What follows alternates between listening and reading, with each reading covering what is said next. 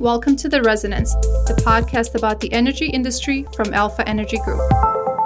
Hello and welcome to another episode of the Alpha Energy Group podcast. I'm Jeremy Nicholson, Corporate Affairs Officer at Alpha, and today I'm talking to my colleague Nick Fedson, Alpha Sustainability Analyst, who's going to be talking to us about SECA, the Streamlined Energy and Carbon Reporting, which we've touched on before, Nick, but it'll be useful, I think, to those listening, in particular the work you've been doing on this in a series of reports, particularly looking at data management and what this might mean for companies. Hi, Jeremy. So I'll give a brief introduction to SECA. Once again, we've produced a fair amount of content on SECA in the past, just talking about its significance as a new piece of legislation for businesses. The work that I've done most recently is squarely aimed at why data management is of heightened importance for SECA, and some comparisons with other pieces of legislation that have on the surface appeared similar to SECA, but in reality have significant departures from it. But just to take a step back, SECA is a new reporting legislation introduced by BEIS. It began in April of 2019. And it requires qualifying companies to make disclosures in their yearly published accounts on Companies House of their environmental impacts. So unlisted companies need to report as a minimum the energy and emissions from their electricity, gas, and transport. And listed companies need to report their global Scope 1 and 2 emissions alongside the UK contributions to those totals. And both unquoted and listed companies need to report intensity metrics, statements of methodologies, and narratives of energy efficiency action that have taken place over the financial year. Now, SECA it differs from previous legislation. I think the most important point to make here in that these are yearly assessments that get made and get published in the accounts that a company files with Companies House every year. So these disclosures are public. Right, and so in terms of transparency and so on, this is a big step for many. We'll change the situation in which this sort of data is being analysed and reported. We've talked in the past about the importance of data management, but how would you describe it in terms of being a new chapter? Sometimes we say a new paradigm, I think, for business. Is it just about the transparency, or is it the nature of the data and perhaps the complexity and detail that needs to be dealt with now? I think both aspects that you've pointed to there are very important for SECA. I'll just break down my answer in terms of the scope of reporting that's required, and then what you alluded to, the transparency of the reporting, the transparency implied by the kind of reporting that it is. So I think a good way to talk about SECA is in comparison, is by comparing it to some previous similar legislation. Now, in my article, I discuss ESOS and the CRC. These are two pieces of legislation. The CRC has been phased out now. ESOS is still in place.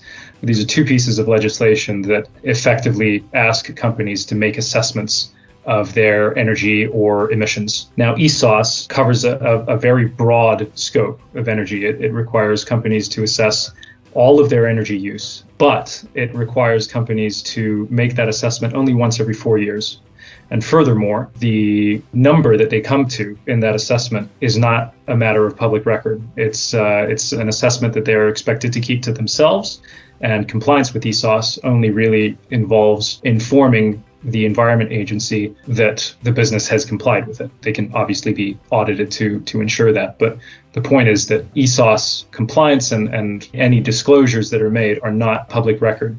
The CRC, in contrast, is or was a yearly disclosure framework, but only required companies to report energy and carbon from their utilities. And yes, those disclosures were made public and they were on a yearly basis. But ultimately, because utility energy data is fairly accessible, you wouldn't necessarily call the CRC a significant burden on businesses to comply with. Now, SECA, in contrast, is quite a different beast. The reporting requirements, the scope of reporting that I laid out previously for unquoted and listed companies are the minimum reporting requirements. And already by introducing transport and global scope 1 and 2 emissions. These imply data collection processes and modeling to derive energy and carbon that isn't at all obvious for a company. And if there are significant emissions outside of the minimum reporting scope, companies are heavily encouraged to go beyond that minimum scope wherever they have material impacts.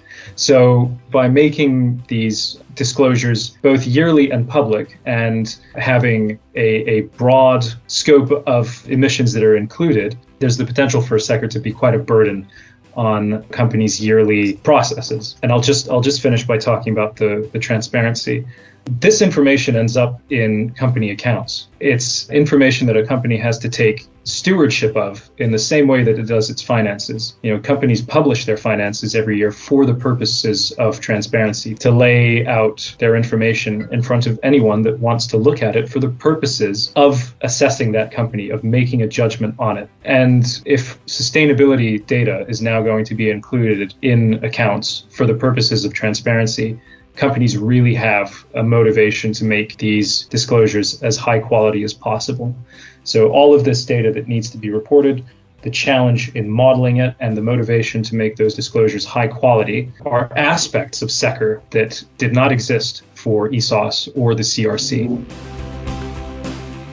I see. So in terms of the complexity and data handling there, presumably businesses may have to look at their systems to see if they're adequate to deliver this. And in certain cases, if they're going to integrate this into their normal operations or the new normal in the future, this presumably is a bit of a challenge in itself. What are your thoughts on integrating this into what is increasingly going to be a normal part of business operations? So making these disclosures yearly is greatly aided by ongoing data collection and modeling processes so that companies can basically see their environmental impacts more or less in real time, rather than waiting until after a financial year has elapsed and putting quite a burden on themselves by trying to calculate everything retrospectively. So again, because of the broad scope of reporting, we really do encourage companies to take on data platforms to help them collect and model the data that's needed for SECR. Because again, for the scope of reporting that's being required, companies typically have very few data management processes in place for data that they now need to be collecting continuously and reporting yearly. What's important to acknowledge as well is that by having these processes embedded for data management, especially with sustainability data management software, companies can get spillover benefits. So the reason for implementing sustainability data management software is not just to aid in compliance with SECR. If you implement software like this in your organization, the culture change that having embedded processes for managing data alone naturally will have a tendency to reduce emissions through the behavior change that encourages. And having these processes in place hugely facilitates target setting and monitoring of progress against targets. So I think this is really what SECR is getting at by making disclosure a much bigger part of companies' work in sustainability on a yearly basis. They're encouraging companies to take significant steps towards actual action. An important idea to acknowledge is that disclosure and action are actually inseparable concepts in decarbonization. When companies make disclosures, they are exposing themselves to pressure for change. So I think this is kind of part of the ideology of SECR, is that it's intended to just increase ambition in companies. And what we're arguing here is that software platforms have huge potential to facilitate that growth and ambition.